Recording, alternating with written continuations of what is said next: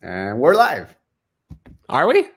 Yes, we are. What's up, Mr. Elliot? Not showing Ray? on mine. StreamYard's messing with me today. Get out of here with that nonsense. Welcome to Cannabis Insider. I still don't think I'm live, but Javier, I believe you. You're a trustworthy individual. Well, Hope I everybody's slept for like 80 minutes last night. I came back from a conference, so like I'm a little bit hazy today. I'm not convinced anymore. Bear with me. I'm not convinced anymore. I think you're hallucinating. I think we're all just talking to a wall right now. What up, y'all? Elliot Lane, Javier Haas here, bringing you your bi-weekly episode of Cannabis News and amazing executives throughout the space. We're bringing on, once again, Morgan Paxia in episode 2 of Benzinga and Poseidon's joint venture here. But with that being said, super excited to hear what Morgan's thinking of the week. But before all that, Aaron Thomas, get us started.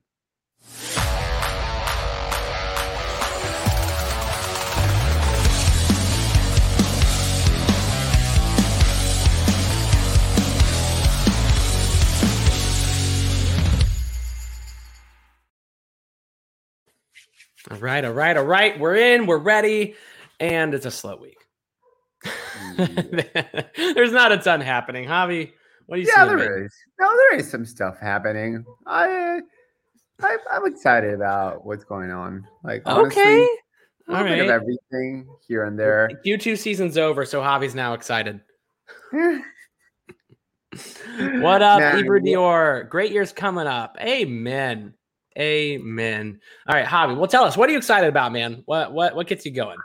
I'm dropping a meme in the chat, actually. I don't want Aaron to see if we can share that. I don't know why, but I'm feeling a little bit fun. Now, you feeling spicy? He's feeling spicy. He's got some memes. Jamie McLaren, so many layoffs. Yeah, it's been a tough year throughout the space, from top to bottom.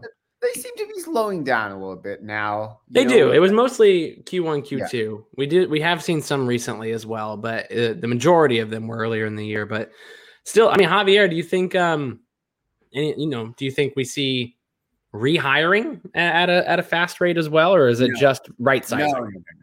I think the companies adjusted their staff to where it needed to be.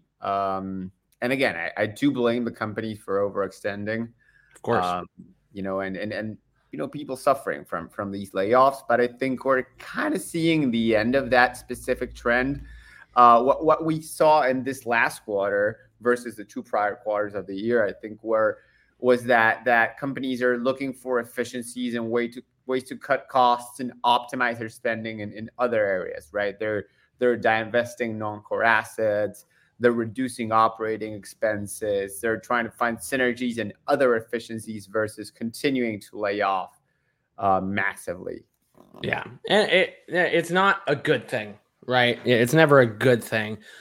Q2 reports will show you that some of these efficiencies are paying off for shareholders, right? So take that as you will. I'm not saying it's a good or bad thing, but it is a fact that the efficiencies are moving their balance sheets in a right-sized direction. Now, that being said, ideally, we've learned a few lessons and we will move forward as a smarter and more mature industry. And I'm sure Morgan actually has some comments on that later. But Javi, first off, man, what else? A bunch of stuff. Let's start with something fun.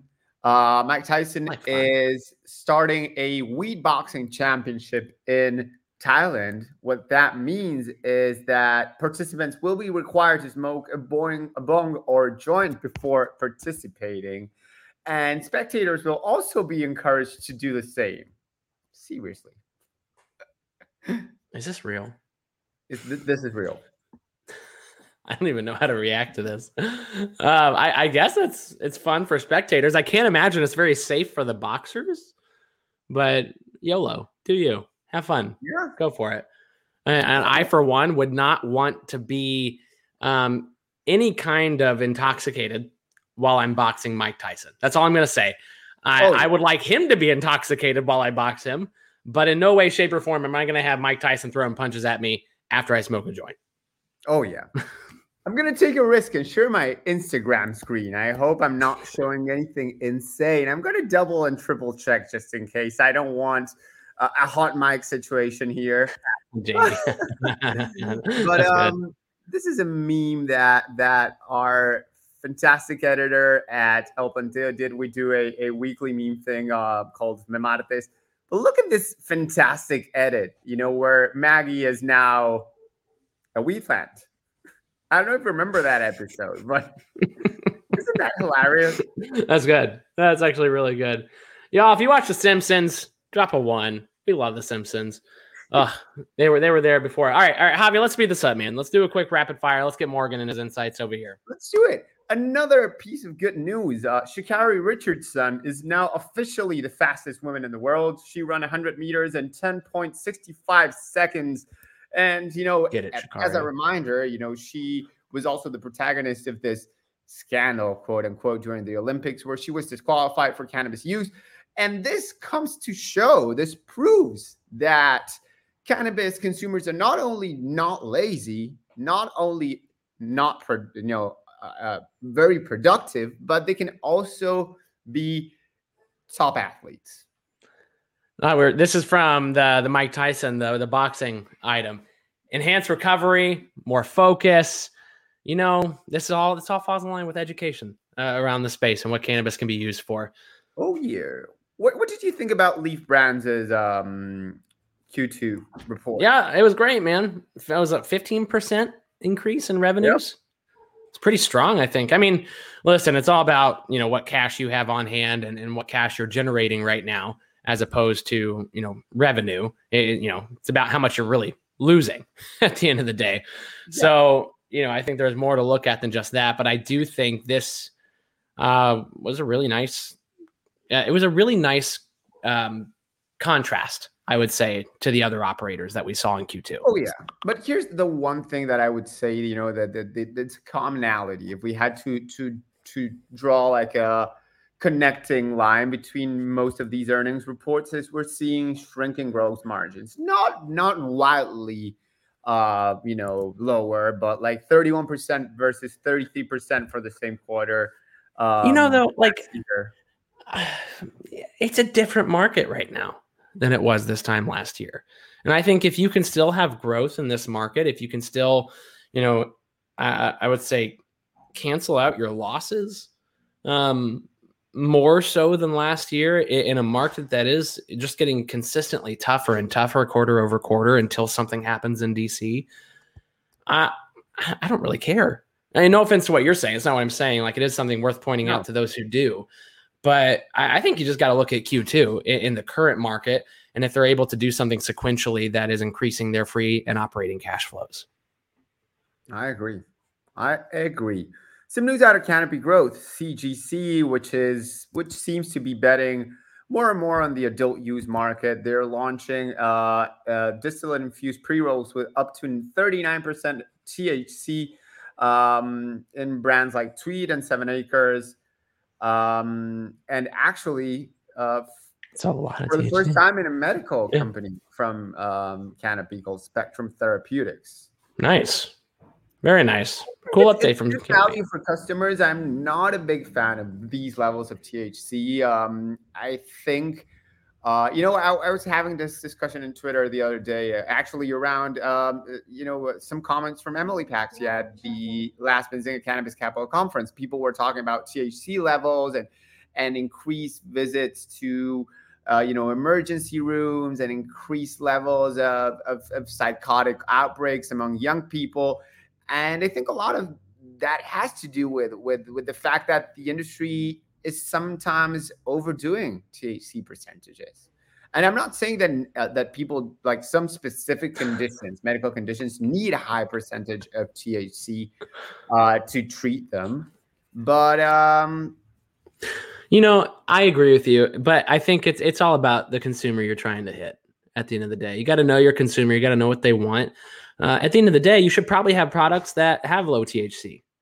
You should probably have products that have high THC, for what that means for your consumer. But then when we have people on our show, especially from the edible side, right? We discuss this often. We ask them, like, why do you have this 100 milligram edible? What the hell and is what that? They tell us is, like, this is what people are demanding because they want high quality. It is value, right? And usually if you get you can get value weed, which is not great, or you can get often. I am a proponent that cheap weed can still be awesome. But people are looking for value, right? So if you I can buy really feel like Javi's about to come out with like his own brand, and it's going to be a value brand. And Javi's like, cheap weed's great, and he has all this history of saying it on this show.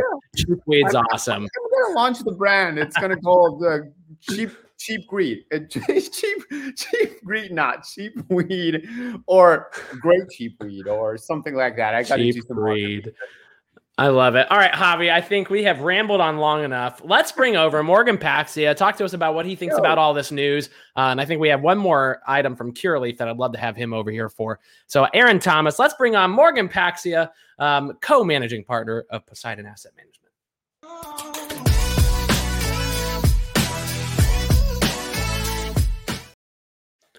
Welcome back, Morgan. Hello. Episode dose, my friend. Episode dose. How are you? All right. I'm glad to be back. I'm doing well. How you guys doing? We're good. We're good. Javier thinks it's a busy Tuesday. I'm not really in agreement there.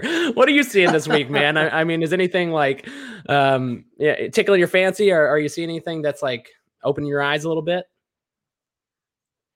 Well, if you guys saw the Wine and Spirits Wholesalers of America news that came out, it was in Marijuana Moment. It just hit before the show started. So, they've been getting more active and more educated about the industry and trying to help with moving some things forward. Today, they were talking about how to help regulate some of these hemp-derived cannabinoids like Delta 8 and things like that. So I thought that was really interesting and helpful, right? Because this is a big issue. I've been a proponent that you tax and regulate. It's kind of like our whole thing, right? Is that now, Morgan? Might as well like go into this a little bit since you brought it up. The Delta 9 THC beverages, they're just called THC beverages now. Like, you're seeing this like rebrand of these hemp-derived cannabinoids from Delta 8. Like, they're not Delta 8, they're not Delta 10, but they're Delta 9. And they're saying, very similar to marijuana, same idea. It's just hemp derived. So you hit that loophole, right? Is that something that the alcohol industry is going to, are they open to that? It's incredibly confusing, right? I mean, if you go to like 7-Elevens or Circle K's and they just have federally legal THC, right? That's like how they label these things, which is totally crazy. It's so misleading to the customer. Mm-hmm. So I'm been a big fan of like, we got to get this under the regulatory umbrella. And by the way, we've kind of built this massive state to state regulatory umbrella already. So if it classifies as intoxicating, it falls under any cannabis licensed operator and they're free to produce it, right? If they want to, and then let the customer decide. It would probably be in a similar boat that they would want to know what is being sold and versus being undercut, right? I mean, they were not big fans of the moonshine industry once things became legal, right? They wanted that to go away. And you could kind of argue that some of these alternative cannabinoids are being derived in a moonshine kind of way because they're not under cannabis licensure. They're under the Farm Bill kind of gray area. And so the challenge is, for us old hats that have been doing this long enough, we can all remember Vapegate and that were getting cut into some of those products, which were coming out of the illicit market. And I have similar concerns that we could have another issue like that coming from these hemp-derived cannabinoids by those that are trying to cut corners because they don't have any regulatory oversight. And by the way, they're free of 280E, so they have an incredible cost advantage. So that's why you've seen that industry explode from zero from a couple of years ago when CBD actually had some pricing to it. To today, where it's a $2 to $3 billion industry in the United States. I think it's kind of estimated to be that way. But talking about the Wine and Spirits Wholesalers of America Association, they already, by the way, they came out in support of legalization back in March. But I'm thinking of the parallels between all this like THC Delta 8 beverage and the disclosures that they need or that they're obliged to do versus the alcohol industry, right? And if you look at, for instance, hard seltzers, there are hard seltzers that are produced with vodka, and there are hard seltzers that are produced with ethyl alcohol, and they're not obliged to disclose it in big letters. Only if you look at the ingredients in the small print do you realize which one is made with decent alcohol and which one is made with alcohol that is basically like rubbing alcohol? Rubbing alcohol, yeah. Yeah, and I've tried one of those one time by mistake. I bought like a random hard seltzer and I was like, this is terrible, right? And the idea that I had for a very long time was that like that was what a hard seltzer was, which by the way, now I think they're awesome. They're awesome, right? Agreed. And I don't know, I think we lost Morgan for a second. Go Can. Oh, he's back. And the same thing, I think that is what concerns me, what worries me here is that a large percentage of America will think, oh, this is what weed feels like. And it's not, right? The same way that a great hard seltzer is probably fine if you drink in moderation, but if you drink even one of the ethyl alcohol ones, I felt the effects the next day after one small can. It's like 5% alcohol, but it sucked, right? And I'm concerned that is the takeaway that most of America is getting nowadays. It's like, oh, weed beverages are terrible. We are not getting audio. Yeah, you might be muted there, Morgan, through a mic. Can No. There you No, go. yes. There you Okay. go. Yeah, Javi, I totally agree with you. I mean, that's just that's a perfect example. And this is like in some of these states that, like, take Alabama, for example, which unfortunately seems like that market is non-existent for who knows how long, right? I mean, it's going to be these tied up lawsuits in are over. litigation. Yeah. So there's no clear path to licensure at all. And so anytime a market seems to have like this too long of a delay, what fills the void is these hemp-derived cannabinoids. And to your point, it's like, if that's all you become, used to knowing, either one, you're right, like you're gonna have a bad experience, or two, you're just be like, okay. And then when legal weed shows up, they'll be like, well, why bother? Why pay another $5 more for this joint when I can just get it at the gas station? So, and I think that's going to be a hard thing to combat against. So I do think it's better to nip it in the bud. I think that's why Maryland, I love what Maryland did. They just went full force and got their legal market, their adult use market open as fast as they did, because they didn't want the hemp, these hemp products to, cloud up the market. Yeah, very, very smart. Now, the farmers are trying to sue, but that being said, it's a different market now. Awesome. So, Morgan, what we see with a lot of these budgets around the cannabis spaces, we see marketing being cut. We see marketing, PR, IR, basically communication with the consumer, with the shareholder being one of the first things to go. And you just kind of taking that back, though, to what Javi's saying, it seems education, and marketing to the appropriate consumer are some of the most important things we can be doing right now, to separate ourselves from kind of wannabe products in that sense. So, just curious, like, it seems like we're in a bit of a paradox. Do we wait for 280E to go away so there's more money freed up, or is there a way for these companies to get more information, more education in front of the consumer? Yeah, there's lots to unpack here for sure. With these businesses, so they're trying to combat two challenges. Obviously, as we talked about, taxes, everyone's got to pay their taxes, and interest. So how much they're levered up, right? And how much interest expense that really hurts their ability to generate free cash flow. When you have prices dropping, wholesale prices dropping, pressuring gross margins, that puts a lot of pressure then to look below to your operating expenses and trying to get that down. And so, for a long time, they had pretty elevated operating budgets, where they were running 40+%. Kind of the standard, I'd say, or the gold standard is GTI, which is historically in the low 20s. And I think they still have, decent marketing plans and strategies. Just for them, it's just been more of a steady kind of position. They didn't have a boom and trying to do this rapid, decline. So it's more of just like a normalization. I do think it is a challenge, because I know Emily's been talking about this too, is not what also gets hurt in trying to do this massive cost containment is, to your point about, effectively penetrating and getting that returning customer and educating and, the loyalty and all that good stuff. But so is innovation. And so the innovation cycle of new product formulations, new products for customers has really declined. And so what do we talk about? Like you were just mentioning about Canopy launching an infused pre-roll. I mean, we've been doing that here in California for what, 5 years or so, like that is like a standard product line for us. So, it's like, we've just not seen that much innovation. So the consumer, for whatever reason, thinks that, oh, I just have to buy the highest THC possible. And so they're just putting products out there that will satisfy that demand. So I think there's both innovation and marketing that are lacking while we go through this normalization process. The third thing though is along with marketing getting cut is the CapEx.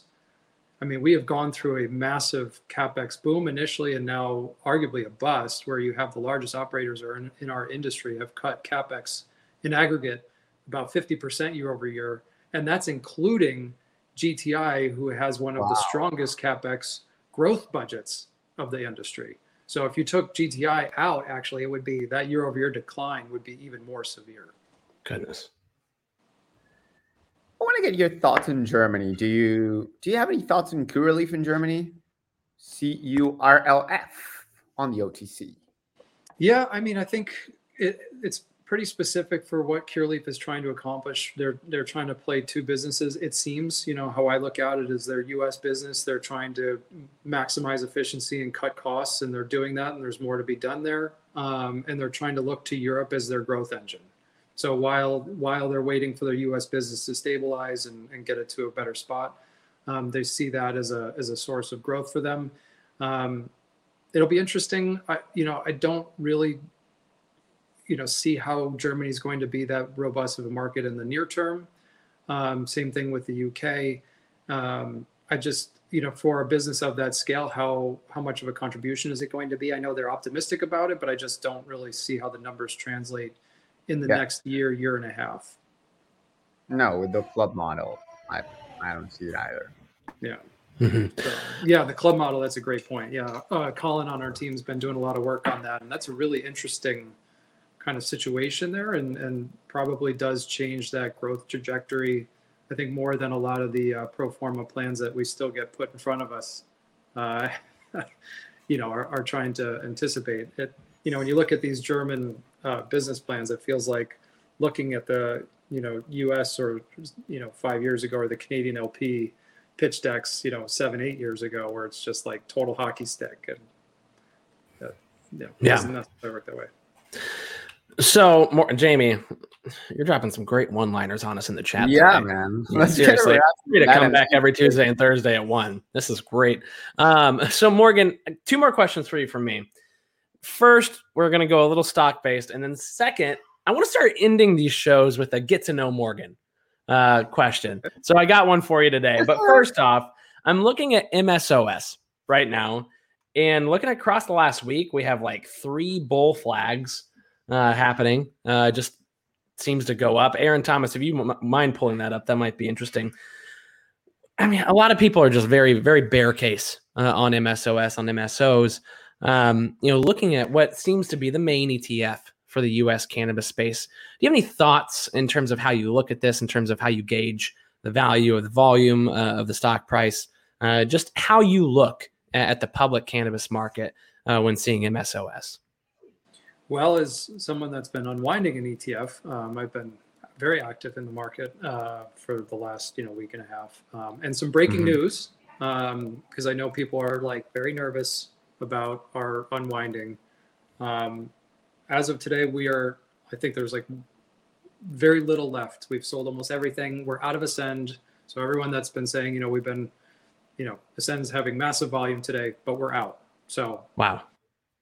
So there you go. You guys are great, Morgan, for real. I mean that genuinely. Thank you. I appreciate that. It's been a journey, but everything is a journey. So I think that'll help, obviously, because people have been just citing us as a source of concern around the market pressure. Also citing the MJUS rebalance as a source of pressure. Looks like they're largely done with that. So as you're removing all of this so-called pressure or just perceived pressure, I think that is helping. So MSOS, if you look at, some of their top holdings, like GTI is actually up over that time period. Others are not, but that's a significant holding for them. Curaleaf was another one of their large holdings. I think it's like 20 something percent of MSOS. And Curaleaf was one that did go through a massive rebalance through MJUS, and they really did impact that stock pretty hard. So once they were through that period, you've seen the stock recover. And so I think those are, two big positions that are naturally helping, MSOS move off of this, because they haven't retested their lows, right? As you've got on the chart here, they hit their lows right around the same time we did, right? And they've held back up. So it's good to see that. Great. What do you think? Thank you. What are your thoughts? I mean, honestly, it's in my fundamental knowledge of the space, it's hard to get too optimistic about the week. But that being said, if we can establish a new low, it does seem like the low keeps rising. I think it's a decently safe bet, at least for the next little bit. What kind of volume are we looking at, right? Because that is always the concern, right? Like on low volumes, the surges and drops are, they're not always great indicators. What do you see? It's so small. I can see it. Average daily 2.38. How big of a volume is that, Morgan? Can you explain it in layman's terms? Like, is it enough volume for it to be a good indicator of the state of the industry? Or can a couple of institutional investors or whales or whatever just like really move it very easily? Well, so good. Couple of points in there. One, the average volume for this time of day is very low right now. So it is, but I mean, this seasonally, late August, as we were just talking, post Qs before Senate back in session, like interest in cannabis stocks are generally low this time. It's just very seasonal. Like it's from here through Labor Day, snooze fest, other than when people like us are having to be active. But yeah, so it's not surprising to see volumes getting lighter even in that name. Nice thing about ETFs are if you did have an institutional buyer, like today, there's been almost 1 million shares traded today. If an institutional buyer wanted to put in 1 million shares today, it's very easy for them to do that without really having any impact on the stock price. There's a way that in ETF land where you have share creation redemption, so it doesn't just create this. Otherwise, it'd be more like a closed-end fund where if you're trying to jam a bunch of volume into something and they can't create more shares, then it creates a massive premium to the NAV. Getting very technical, but point is that's the great thing about an ETF is that it can be that accordion and can very efficiently manage if there is a big inflow or outflow relative to the daily volume. So I don't look at that really per se, especially for managing an ETF that had very low daily volume. But some days we'd all of a sudden have like 10x our volume because we had a buyer come in and call up the market makers and do a share create and get it all done. Amen. Awesome. So last question before we have to wrap up here. Morgan, favorite type of cannabis product? So there's my most commonly used and my most favorite, and those are not the same. All right, we'll do favorite this week. Okay. Favorite for me is actually just a really good pre-roll. I'm too lazy to roll it myself. But I like. Can you roll? Really wait. Can you roll or not? I'm going to put myself in the lower success. I'm going to say Snoop Dogg wouldn't have hired any of us. So, but like, you have not seen me roll, dude. Challenge accepted. Sorry, go ahead, Morgan. Oh yeah, no. I mean, maybe we should do this in Benzinga. Yes, rolling contest. Javier Morgan and Jason Raznick. Come on. You want to see it. Javi's like, I got this I will down. embarrass the hell out of myself. You know what? Emily will be there to take a video and make sure it never dies. Yes. Make sure it never dies. Morgan, last question. I said that was the last. Favorite brand, or do you have a preferred brand? Is it easy access? Whatever the brand you use mostly is.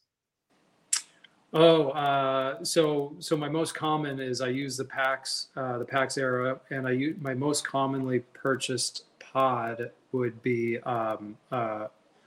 Oh my gosh. I've been working with them forever. They're one of the ones that Canopy USA bought. Jetty. Jetty, yeah, because I didn't want to say Jeter, but Jetty, yeah. Jetty Diamonds. Jetty's a popular name. I mean, they really are doing great work over there. Understandably so. Rock solid for years. Yeah.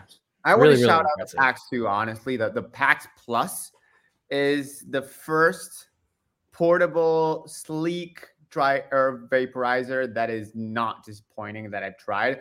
You have the stores in Brickell. I gotta be honest. That one is awesome too, but it's like this big, right? The PAX Plus delivers amazing vapor that feels almost like smoke. Perfect for a sleek experience if you're in a hotel, for instance. Not advice.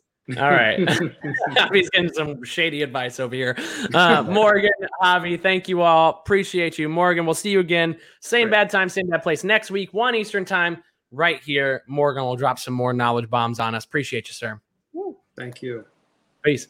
All right, y'all. Really appreciate you tuning in. Jamie, come back all the time. Hot dog water pre-rolls might be on my next hat. Hot dog water pre-rolls rolled by Javier. Burn, Javi. Burn. Oh, he's like, test me, bro. Ebru, thank you so much. Really appreciate it. Adazia, thank you very much. Really appreciate everybody tuning in. We'll be back again Thursday at 1 Eastern time with another guest. Tune in. We'll see you then. Peace.